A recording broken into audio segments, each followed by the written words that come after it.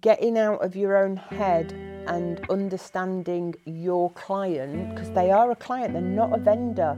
If you're a property investor, that person you're talking to is a client. What's their problem? What do you have that solves the problem? How much is it going to cost them? And at the end of the day, although they're the seller, they're buying something from you and they're buying your solution or not. When your solution solves their pain or creates a route to their pleasure, they will buy from you. But to buy from you, you need them emotionally invested.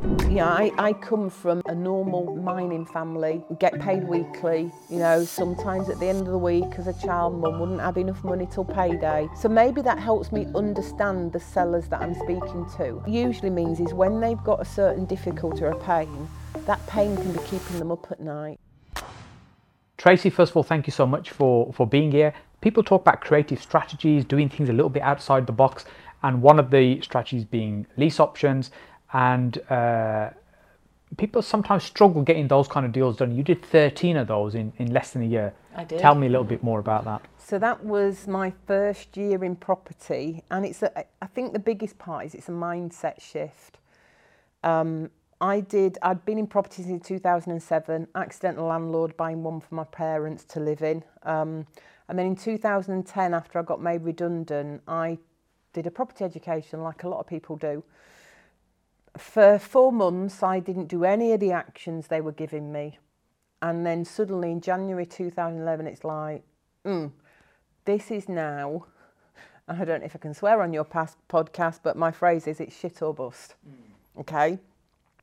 And the first thing was to follow what I was being taught. So one of the first things I did is put a gold mine ad out, which back then in 2011, they worked quite well in the free papers. Now that'd be the sort of stuff you put on social media.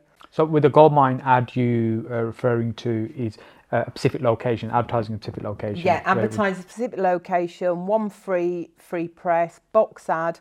It used to cost me about 60 quid a week to put this ad in. And it was quite interesting because the mindset shift was to stop looking at what I wanted and put myself in the mind of the person with the problem. Yes. What was the headline that was going to attract them to that ad? What could I do to make my ad stand out? And again, all of this is relevant to social media today. And then it was, what are their problems? If they read the headline, they're then going to look at the problems I'd listed. And they will resonate. If you're in the mind of your client, they will resonate. Next is easy. This is how we solve your problem, and here's how to get in touch. So call to action. So I followed all the things I'd been taught. I looked at the fact that a lot of the other box ads were black and white, so I did mine 2 colour, put a bright orange in it. I even tried putting the ad upside down on purpose so that people would go, oh, there's an error. Anything to make it stand out. And I started getting maybe 1 or 2 calls a week. I was still going through estate agents looking for deals, but I was getting 1 or 2 calls a week from really motivated sellers.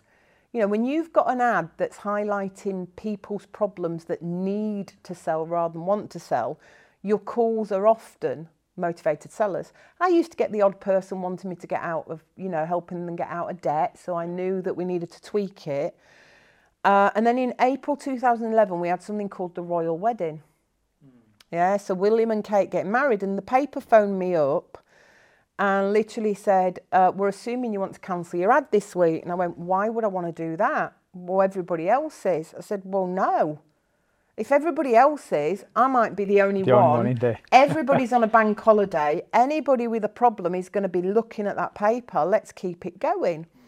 So they actually offered me, for the same price I always paid, which was a 1/8 box ad, they offered me a half-page spread, including a background story on how I was helping people effectively get out of financial difficulty by solving their mortgage problems, which 2010, 2 years after the crash, 2011, people were still struggling with their mortgages. And that weekend saw a massive shift to the point where I was getting on average 6 calls a week. Wow. So I was following them up to the point where I remember going out for a whole week with 40 viewings, some my own from the ads, some that I filled in with estate agents. So the mindset shift was I was doing what other people wouldn't, and also having that shift in mindset of, you know, going and viewing one property a week, I might get one deal a year. Yes. Go and view 30, 40, 50, 60, 70 properties a month, I'm going to get way more. Upshot was in that 2011 period, I got 13 deals. Yes. Most of them were lease options. I think all but 2 were options. Right. I went in with 2 potentially being options, but option wasn't a solution for those Yes. customers. So before we talk about the conversation with the owners and how they would agree to do a deal like that, we mentioned a number of things I want to touch on. So we talked about motivated sellers, resolving somebody's problem. So what kind of problems is it that somebody might be having that would make them motivated enough to respond to an advert like that? Well, somewhere, and we're going back to those times, you know, with the current state of the market, which I think is just revaluing. It's not decreasing, it's revaluing to where it should be. But we are coming back into a time where those motivated sellers are coming back with the same problems. So financial difficulties. Maybe they can't pay their mortgage, maybe they've got into arrears. The bank might already be sending letters about getting the arrears sorted. So financial difficulty motivates a seller. Negative equity, we had a couple of negative equity at the time following the 2007-2008 crash. We'd got people who couldn't move. Just elaborate maybe on the negative equity, so somebody's maybe hearing that phrase for the first time, because it's something we haven't heard for a long time. It is, what that means. So negative equity is where when somebody bought the house, let's say they bought it for 120, the market drops, maybe because they're an owner-occupier, they had an 85% mortgage, so maybe their mortgage is 100,000 and now the value of the property is 90. That means if they go to sell the property or the bank repossess, if the bank only sells that for 100k, they're going to make 10 grand. Yes. But what if in a down market, the banks have to do their duty and sell it for the best price, but in a market that is going the opposite way, maybe they only sell it for 80. So effectively, if the mortgage is 100 but the value is 90, whichever way you look at it, the person's going to owe the bank money even if they sell tomorrow. Yes, so there's more debt than the value. There's more debt than value. Yeah. And that, of course, means in that situation that even if they want to sell, they're keen to sell, they can't really offer any kind of discount because there's no scope for a discount. There's no scope for a discount. So we start thinking outside the box. Yeah. So that was where, option in a deal comes in, because if they would give me 10 years, I would give them 110% of the current market value. So that means if they agree to sell to you, not take any money right now, and over a period of say 10 years you would purchase that property, and at the point of purchase they'll end up with £10,000 more. They'd end up with £10,000 more, which albeit in 10 years, they sit in a space that if they had the money today at market value, they would owe the bank 10,000 in the example I gave. So how great would it be that I could go, I'll give you 110% of market value. So if it's worth 90, they're going to get 9 grand. Yes. Because 90 will go to the bank, 9 grand will go in their pocket. They sold today, nothing would go in the pocket and they'd be paying the bank. Yes, they'd be out of pocket. They'd be out of pocket. Yeah. So it was, out of pocket is a problem. So negative equity, financial difficulties, can't afford the mortgage, want to go in the rental, but they can't rent while they've got a mortgage to pay. Well, if I can solve paying their mortgage for a while by effectively renting it off them with the right to buy, then they can move into a rental. I had customers where 2 couples had got together, 2 houses between them, struggling to actually pay both mortgages. How great if I can pay one on a house they're not even using. We had people who needed to get a bigger home because they'd had a family. When you've got a couple that are in a 1-bedroom or 2-bedroom flat, they owe the bank money if they give up today, but they've now got 2 kids and not 1. Solving their problem by giving them an ability to go and rent for a while you look after their costs, it solves their problem. Yes, babysitting the mortgage. Debt, yes, is the phrase that I'd come across. So let's then talk about someone responds to an advert. You go out and see them. How do you shift the conversation from, I'm not going to buy the property just now, but I might buy it at some point in the future, but I'll resolve your problem, you kind of see where I'm going with this. How do you position that or how do you transition that conversation? A lot of it is open questions, and I remember one of the ladies, a brilliant story. Hopefully, I'll get a chance to say it while we're on this recording. But one of it is simply open questions: what, when, where, why, who, and how. So, what would make this a deal that you could actually work with me on? You know, where will you live if I buy this property? What will you do with the money when you sell? And by going into open questions and not assuming, because presumption is the worst mistake you can make when you're selling, and you are selling when you are seeing vendors.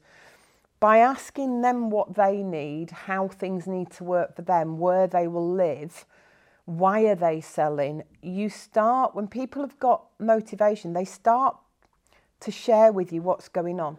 Now, I invested in the North at the time, so some people in the North are, you know, they'll tell you their entire life story. But there were some that were a bit guarded. But for the main part, when you're asking open questions, they will share. And in those shares is the difficulty and the problems. Then all you've got to do is put your solution on top of that problem. Yes, yeah. I tend to think about this when we're working with somebody that's keen to sell. Ultimately, what we want to try and understand is what's driving this pain, and how can we possibly resolve that problem for them. But they're expecting somebody to turn up and look at the property and make them an offer. They're not necessarily expecting a therapist that's going to talk to them about their personal problems. So it's having a nice transition into that. And something I know you do very well is understand that actually not all people are the same. There's different personality profiles. And so how do you consider how to have a conversation when not everybody interprets that information the same way? Some of that is understanding personality types, and whichever personality system you look at, there's usually 4 types. Mm-hmm. Some of it is understanding body language and what people are saying. So if people are using words that relate to seeing, then their brain works in a visual sense. So repeating visual words to them, you resonate. So it's building rapport. You know, and if you're in any form of sales environment, again, looking at properties is sales. Yeah. You Just have to build rapport. Elaborate what you mean by sales, because somebody watching this might not understand how we're talking about selling when ultimately you're going to buy a property. You're selling yourself. Vendors have a choice in who they sell to. So when you are going out, you are selling your solution and yourself. You know, selling is not just about selling somebody a new car. Yeah, and when we go down the route of selling, it's drop the presumptions. What you will do is very different to what they will do. So you need to understand their problem. And a motivated seller, it's a bit like, I always go back to something I taught in my corporate days in Beirut to a bunch of men. Being female, some of you will understand, teaching a bunch of men in Beirut is actually a big thing to do. And the way I got them to understand this mindset shift was, you know, why do we put a nail in a wall? And some of them go to hang a picture. No, the nail doesn't hang a picture. Why do we drill a hole in a wall? To put a screw in so we can hang a picture. At the end of the day, the ultimate thing they need is to hang a picture. Yes. They don't need a nail or a screw in the wall. They want to hang a picture. You need to get to that level with your vendors. They are not selling because they necessarily want to sell. They do not necessarily want to sell their house. Yes. You've got to get to the bottom of what is it they need. And for some, the need has nothing to do with selling the house. It's the need to no longer be in trouble with the bank, the need to no longer be able to afford to put food on their table and pay the mortgage. The upshot is the solution will ultimately involve selling their house. Yes.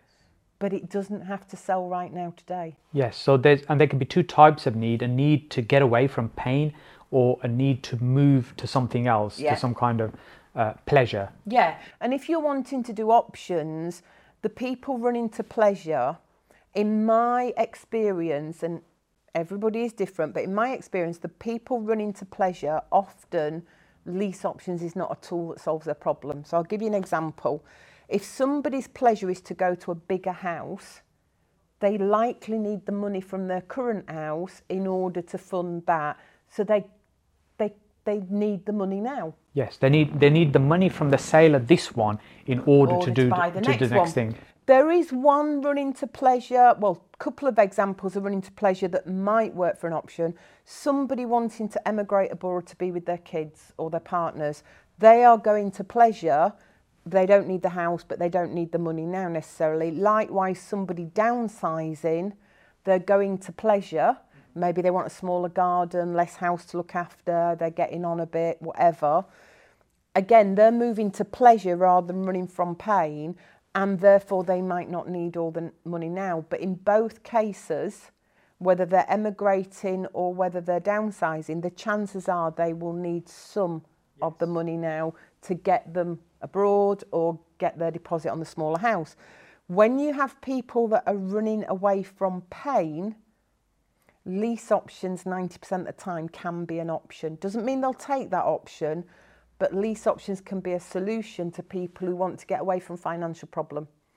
One client that I actually still own the property that I lease option from her, although we now own it, she had a partner who was being released from prison for armed robbery. Okay. Her pain was getting as far away from him as possible, to the point where the police and the council had said that her only real solution to basically not being at risk of life-threatening injury would be to move out of the county. That's running away from pain. That lease option is like, yeah, that's a solution. Maybe they're running away from couples divorcing and they both decide they're going to sell the house. They're running away from pain at the end of the day. So what I found is that people with problems that created pain, lease option was one of the solutions that would often motivate them to do a deal today that they might not earn any money from for the next 5, 10, 15 years. Ultimately, it's a case of they don't need the money from the sale right now, and they're prepared to be a little bit flexible in how the deal's put together. Ultimately, it goes to resolving their problems. So the outcome they're getting, their problems being fixed. Yep. You're dealing with the mechanics in the background in terms of how that's going to happen. And as the investor, the potential buyer of that property, because you're not buying, you're taking control at that stage, how can we benefit from that then? Where's the benefit from you? So what I'm thinking about is there's a problem that needs to be resolved, and sometimes it's easy to take on that problem to free that person up from it. But how do we ensure that we don't end up with the problem ourselves? So part of that is doing your numbers, even on a lease option. And I had this, funnily enough, this week. People get very excited about options, and we put it in the bucket of creative strategies. It isn't. It's a creative tool that's part of a property strategy. Yeah. So most of the creative strategies are either ways to finance a deal, way to get into deals, or way to get out of a deal, exit. They're not actually a type of vehicle. So a lease option is not a property. The property is still a 3-bed semi that will either go to rent, HMO, to sale, or these days to SA. The option is a creative way of funding and financing the deal. So you have to drop the excitement of the option and understand that underneath that you are still taking control of a property that you will ultimately buy. Yeah. It has to work. The numbers have to work, because if the numbers don't work, you are just inheriting their financial problem. Yes, you've got to make it work for you. And I remember when I was very active in the space of direct to vendor, motivated seller type marketing, similar to yourself, we'd have conversation where people would be literally just giving you the keys because you're resolving their problem, and I'd call it, you're just collecting keys at that time. But it's very easy to collect keys and then inherit the problem as well. So you have to think ahead, as you're saying, about, okay, how are we going to monetize this? How are we going to make this work? So let's look at a situation where, let's say somebody, a couple is divorcing, they need to kind of move on with their life. They both want to be away from each other as fast as possible. And you have a solution where, okay, look, I can take responsibility of this property and free you from from the day-to-day headaches and running of this. And at some point in the future, we'll probably purchase. How does that translate in you then creating a profit for yourself there? So again, it's about the underlying project. So you know, you might be having that property for 3, 5, 10, even more years. And divorce doesn't always work for the tool of lease option, because if one of those partners has to buy something else, then obviously that's going to create a need for some money. But if both partners are maybe moving in with somebody else, or they're going to go to rental for a while, or one partner's going to live with parents again, whatever, it could be a solution. So you look at the property and you look at what work am I going to need to do on it, how much am I going to have to spend, yes. What would I do to make income on that property whilst I control it, and then you make sure the numbers stack up during the option.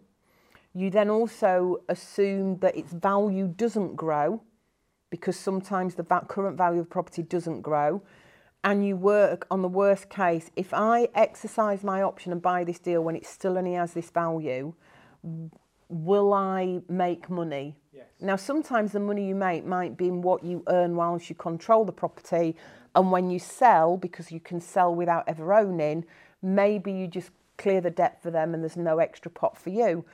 But if you've got that place for 5 years, you've got rent coming in. Mm-hmm. So ultimately, if you make sure your bases are covered if that property doesn't go beyond its current market value. Usually if we're doing some work, it will go up, but then the amount we've added has been spent in doing the work. Yes. The great thing I found, because a lot of mine at the time I turned into rentals, so just straightforward rentals. So we could get people in, do a basic refurb, but maybe it needed a new boiler, maybe it would be nice to have a new kitchen. We'd often do a basic refurb that got somebody in to rent, because I had a passion for helping low-income people get in a nice rental property. And the brilliant thing with that is if somebody's on a low income, we could get grants for the boiler after they'd moved in. Right. We might get help towards doing the bathroom over time. Okay. So we could spread our refurb if the property didn't need anything major. So in the one where the lady had to get out, it was so funny because I turned up at the house, she said, I've got 5 minutes to show you around. And I'm following around trying to explain how I can help. But I realised, that was probably the first time I realised solving their problem is actually what's going to get me more yeses. So I literally would give her 2 offers. I can buy it now for this, or I could control it, rent it from you now with the right to buy in 3 years and give you this. And when their pain is such that the money that is in the property, if any, is a smaller issue than the pain they're in, they will often go for the longer term deal and get more money. Yes. So with that one, I offered her 70 grand now, or 95 grand if she gave me 5 years to take the property. She only went for 3, but it still worked. We didn't do the kitchen straight away. We had to replace the fireplace because the guy that came out of prison did come in and smash it up.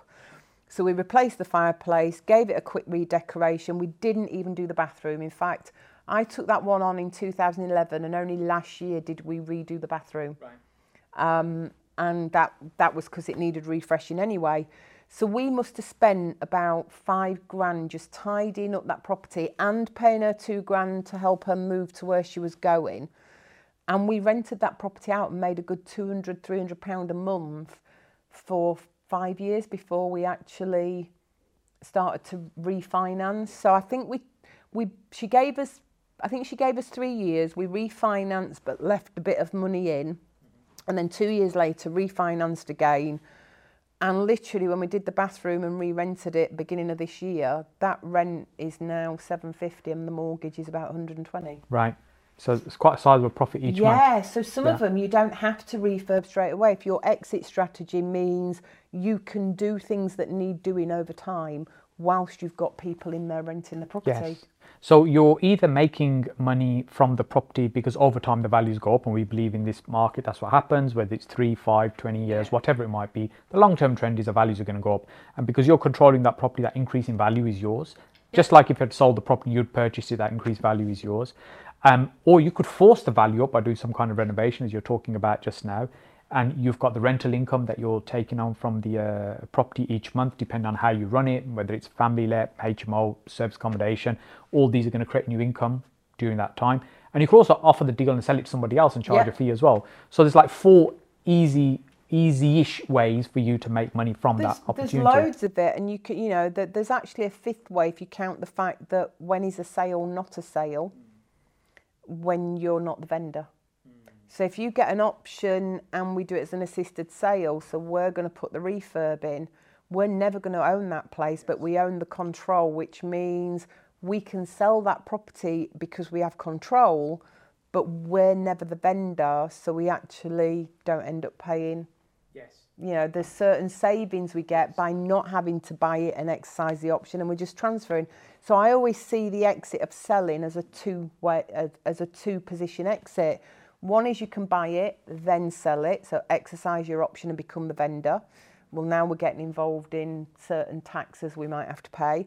Or we do it up, we never own it, and we just are the conduit getting a fee for actually helping the vendor to sell it under their own name. Yeah, so under these creative strategies, that's probably my most favourite. And essentially you're partnering with the owner to some extent, say, hey, look, we'll work together, we'll renovate the property, we'll get it sold, and you'll get the figure, whatever's been agreed with them, and you get your refurb money back plus profit as well. And often that return on investment can be very high because it's like buying, renovating and selling without the buying. You're just doing the renovating and selling part, which is why the return can be so high. In this particular market that we're in right now, so we're seeing the property market starting to soften a little bit again. And one of the reasons I'm excited about these strategies and having these kind of conversations, because for a few years it went a little bit quiet. There wasn't as much of this kind of activity going on. What do you think is happening in the market right now that's making this the right time for these type of strategies or these type of techniques and control methods? I think the market is revaluing. The house prices aren't going down in the sense that they're going down, but they're not going down because prices are dropping. I honestly believe the market is revaluing. It got inflated artificially, in my belief, because of stamp duty holiday back in COVID time.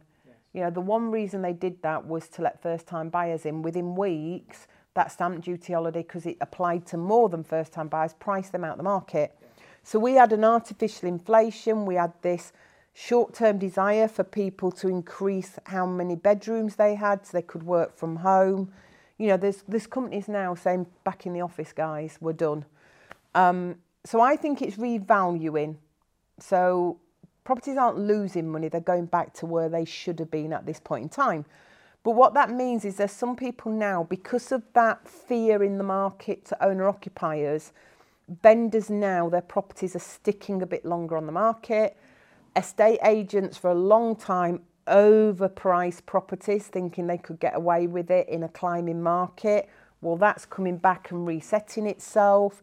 So, there's been people promising a value that is just not there anymore. So you've now got motivated sellers who, with the mortgage rates going up, with cost of living going up, we're back in that world of some people realising they need to be in a place where there's not so much debt. Maybe they've got more spare cash. So again, you're coming into the world where people, maybe now they're struggling to pay their mortgage again. Maybe they're paying their mortgage, but they're struggling to enjoy life because of the cost of living. And some people are now at the space of where they need to sell their house. They're not selling as fast in some places.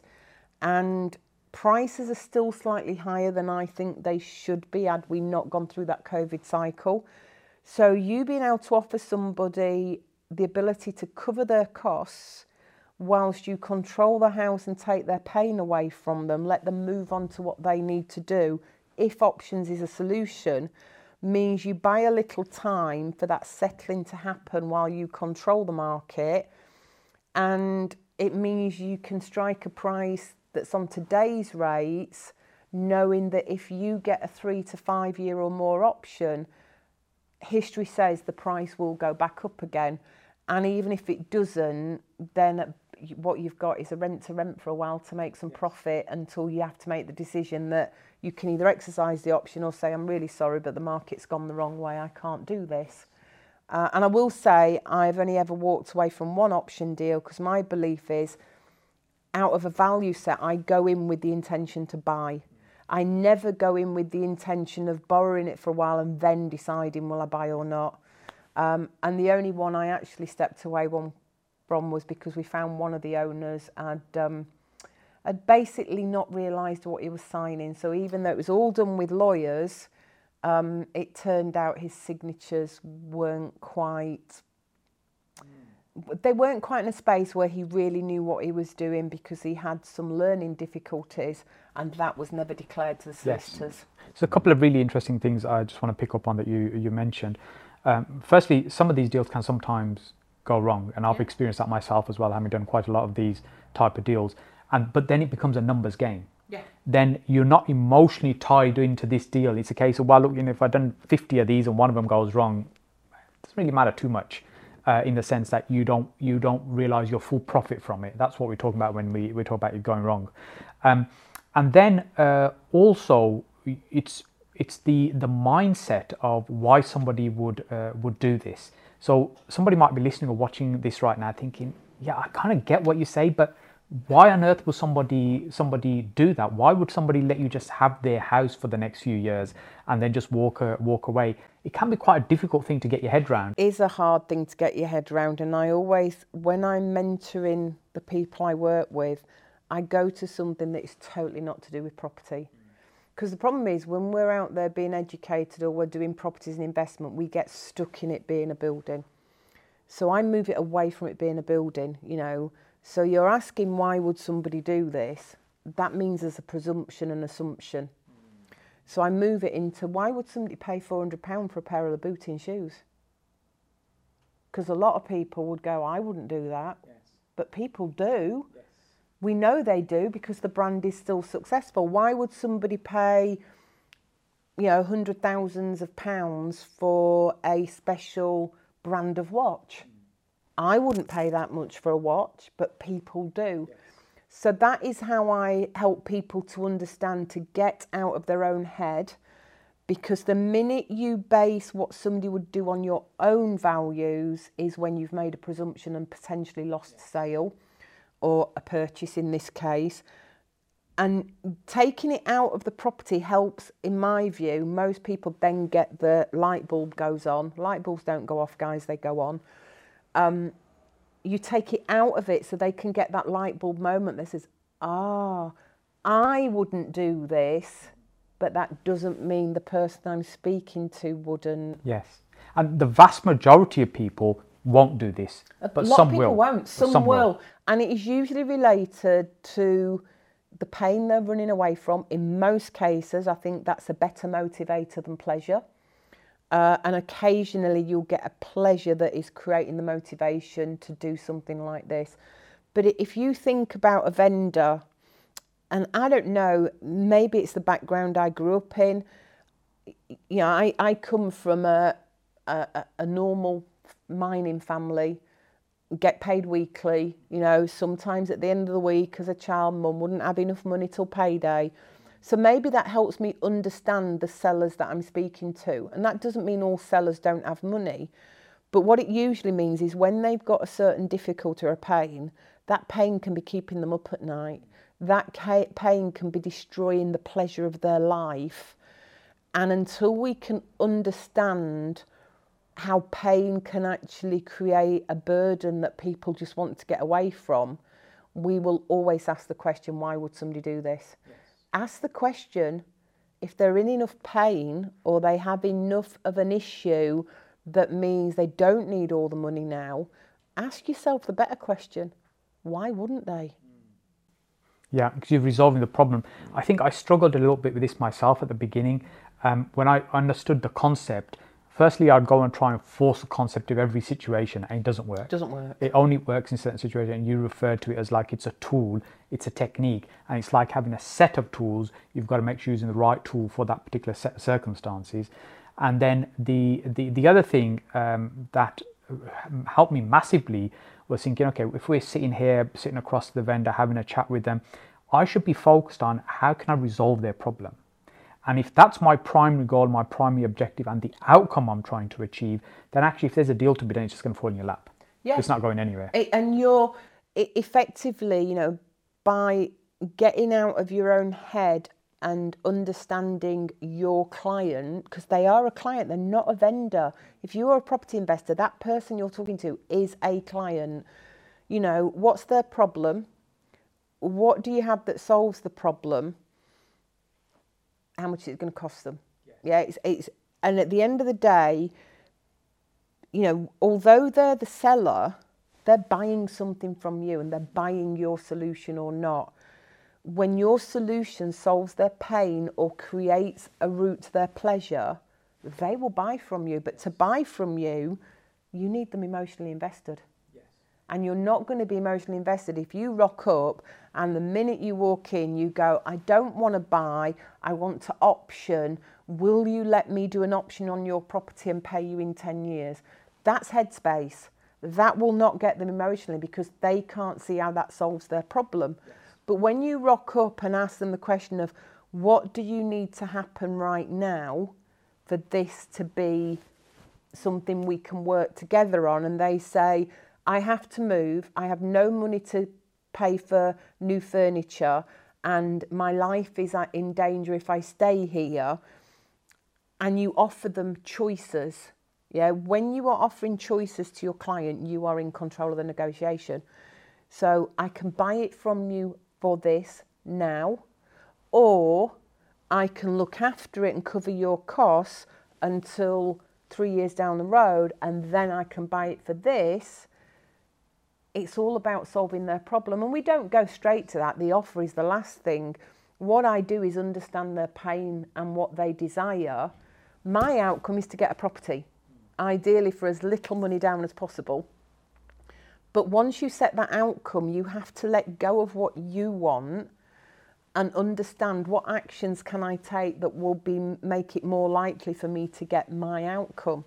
Well, when it comes down to dealing with vendors who need to sell, the action is to understand why they need to sell, what is their pain, what they're trying to get away from, and how does what you have to offer help that problem. Because when you solve that problem and create that win-win, that's when you're more likely to find the deal that the tool of options actually applies to. Yes, and it's that thing about people make decisions based on emotion, how they feel about the situation, how they feel about you, how they feel about the proposal, how the whole thing makes them feel, and then they'll justify it with logic. Yeah. Okay, so why is this now the right thing to do? And when we understand that, then we can go through that process with people. And not only that, when we understand ourselves in terms of how we work. So, for example, you mentioned often people going and thinking, right, I want the property. I don't want to pay for it now. This is how it's going to work. That's a very logical approach. Yeah. But actually, we need to understand the emotion first before we get to the logic. The other thing you mentioned earlier was rent to rent as a phrase. How is that different or similar to when we talk about option and lease options and creative strategies? It's quite interesting because, I've done lots of strategies in my, now 16 years of investing. Everything from, creatively financing a project, lease options, to creatively exiting a project, splitting them, to converting buildings and creating more by adding value or more units. At the end of the day, to me, if we take rent to and we take options, they're actually the same species. And why I say that is this: if you get somebody who's willing to rent you their property, not to live in, but for you to do something else with it, either turn it to HMO, make it an SA, you are one question away from it becoming an option. And that question is, would you potentially give me the right to buy during the period of my rental? The vendor can say yes or no. Yeah. Likewise, if you've got an option where it turns out the option isn't the solution, because maybe they don't want, some vendors will see that if you're going to take 5 years to pay them, just like you, vendors will know that potentially the housing market will increase, and they might see that as no, I don't want it to do it for that price. But again, an option, a backstop or second exit, is if somebody is considering an option and doesn't need the money now, often you can go, well, look, I get that the price I can pay you now isn't right, and I get that the price I'm offering to buy it in 5 years isn't right. you've already said you don't need the money now. Would you consider giving me a long-term rental?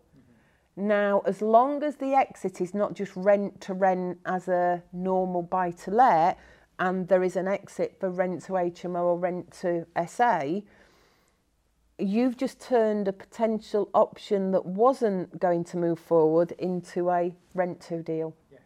So they're the same species to me, both are one step away from the other. Yes, the way I tend to think about it is a lease option is a rental agreement, a long lease with a right to buy. And a rent to rent is essentially just a lease agreement without the right to buy. Yeah. Yeah, that's essentially same the difference. species. Yeah, and you know, you and I both know Shimon, who understands this legally, and he always says that what a lease option is, it's two contracts, a rental agreement and the right to buy. Yes, it's not one agreement. It's not one agreement, it's two. A rent to, just like you say, doesn't have the right to buy, but it's one step, it's adding another contract, or going the other way, somebody who's not really keen on the option, it's taking one contract away and moving it just to a rental. And on the legals, there's lots of different ways to do these, and there's different contracts. For example, if you're controlling a property with the intention of, say, selling it on, there might be additional documents and things that'll be set up. And often the solicitors who understand this, who do this day to day, they can set all this up for you. What's your thoughts on sitting in the middle in deals? So sometimes people call it a tenant buyer, where effectively you found an opportunity like this. We could either sell it to somebody and charge a fee and walk away, or we could find somebody who's maybe looking to take that on as their home. So they effectively become the beneficiary of this lease option arrangement, and you either structure a deal or you sit in the middle between these deals. I love it. There is a bit more legwork, because you've got to understand that the tenant, who effectively is having a simultaneous set of contracts with the right to buy and a rental, you know, break their rental, they lose their right to buy. I love sitting in the middle, because effectively you're making money knowing that you've already got a buyer at the end, and there is still scope to make profit at the end as well. And I've had two tenant buyers. One of them now happily owns the house that they were buying as they rented.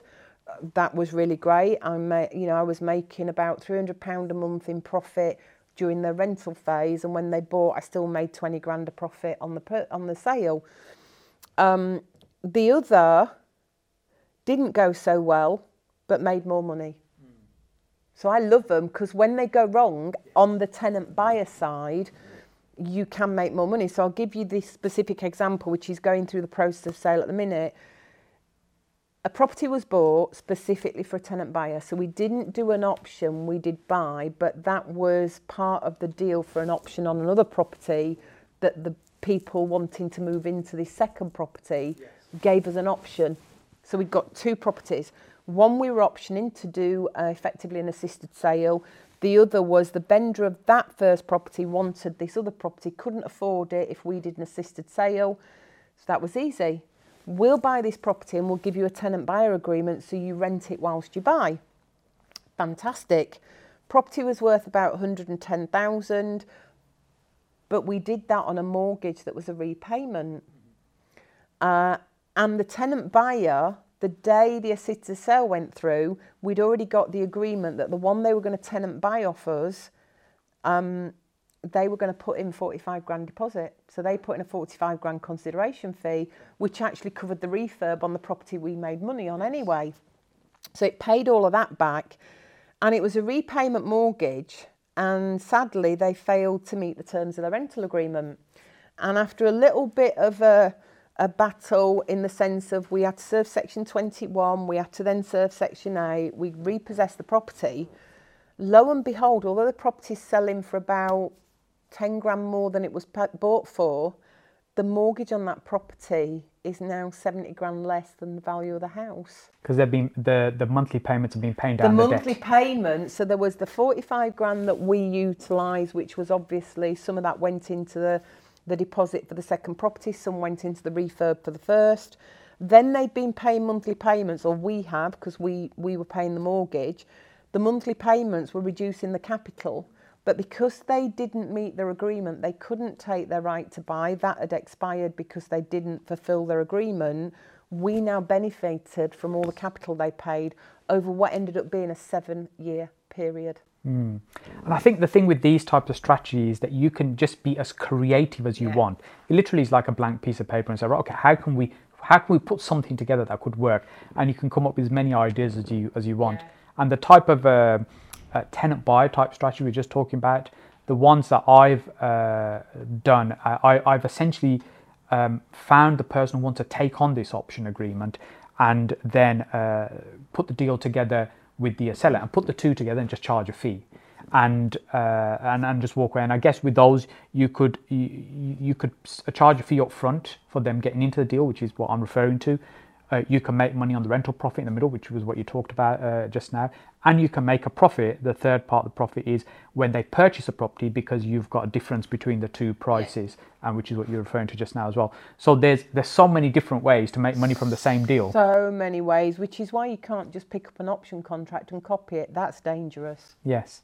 And so like we said, in this market right now, it seems to be the perfect time. There's a lot more people keen to sell, trying to sell, can't sell, which creates the right environment for these type of strategies to be much more prolific in this environment. So I'm excited. I think it's maybe we've got a year, maybe 2 years tops in this type of environment. Then I think the market may change again. The market may change again. I mean, at the end of the day, the market is always changing. You know, the market is never right for everything. But as the market changes, it will be right for something. And it's, you know, being a professional property investor is accepting, control it when the market's in the right space for what we do. Accept we can't control everything and know the difference between the two. So, you know, I did lease options for several years, and then the market shifted. I stopped doing lease options for a while in the middle because the market wasn't right. But now I'm doing rent-to deals, and with all of them, I will either during that rental process, as I'm negotiating the rental, or during the time of having the rental, I will always ask for the right to buy, because if that vendor says yes, you've now got yourself an option, but you already now have moved them from pain to pleasure. So when you throw in a bit more pleasure on top that says, I'll buy your house if you give me the right to buy it, you're already covering their costs. They're already making a profit from the rent you pay them. You know, is that going to make it the best option deal ever? No, because on an option deal, we don't usually pay above the rental value. We pay to cover what their costs are. On a rent-to, you're going to be paying above what their costs are. They're going to make some money. How great is that? You've got a potential vendor that's making money from you already. They see the gain. Now you're offering to buy it off them 3 years down the road. Yes. Tracy, I really enjoyed this conversation that we're having. I really appreciate you taking the time out to not only share your knowledge, but also some of your journey as well, and the deals you've been doing. What's the best way for people to reach out to you and connect to you? What's your preferred method? Well, you can reach me on Facebook. I think I'm the only Cartland-Ward on there. Benefit of having a fairly unique name. Or if you go to witchproperty.com, spell as in Wicked Witch, you'll find a contact us page, you'll find a way to get in touch. But Facebook is the best way to get hold of me. Excellent. Thank you so much, Tracy. Really appreciate it. You're welcome. Thanks for having me.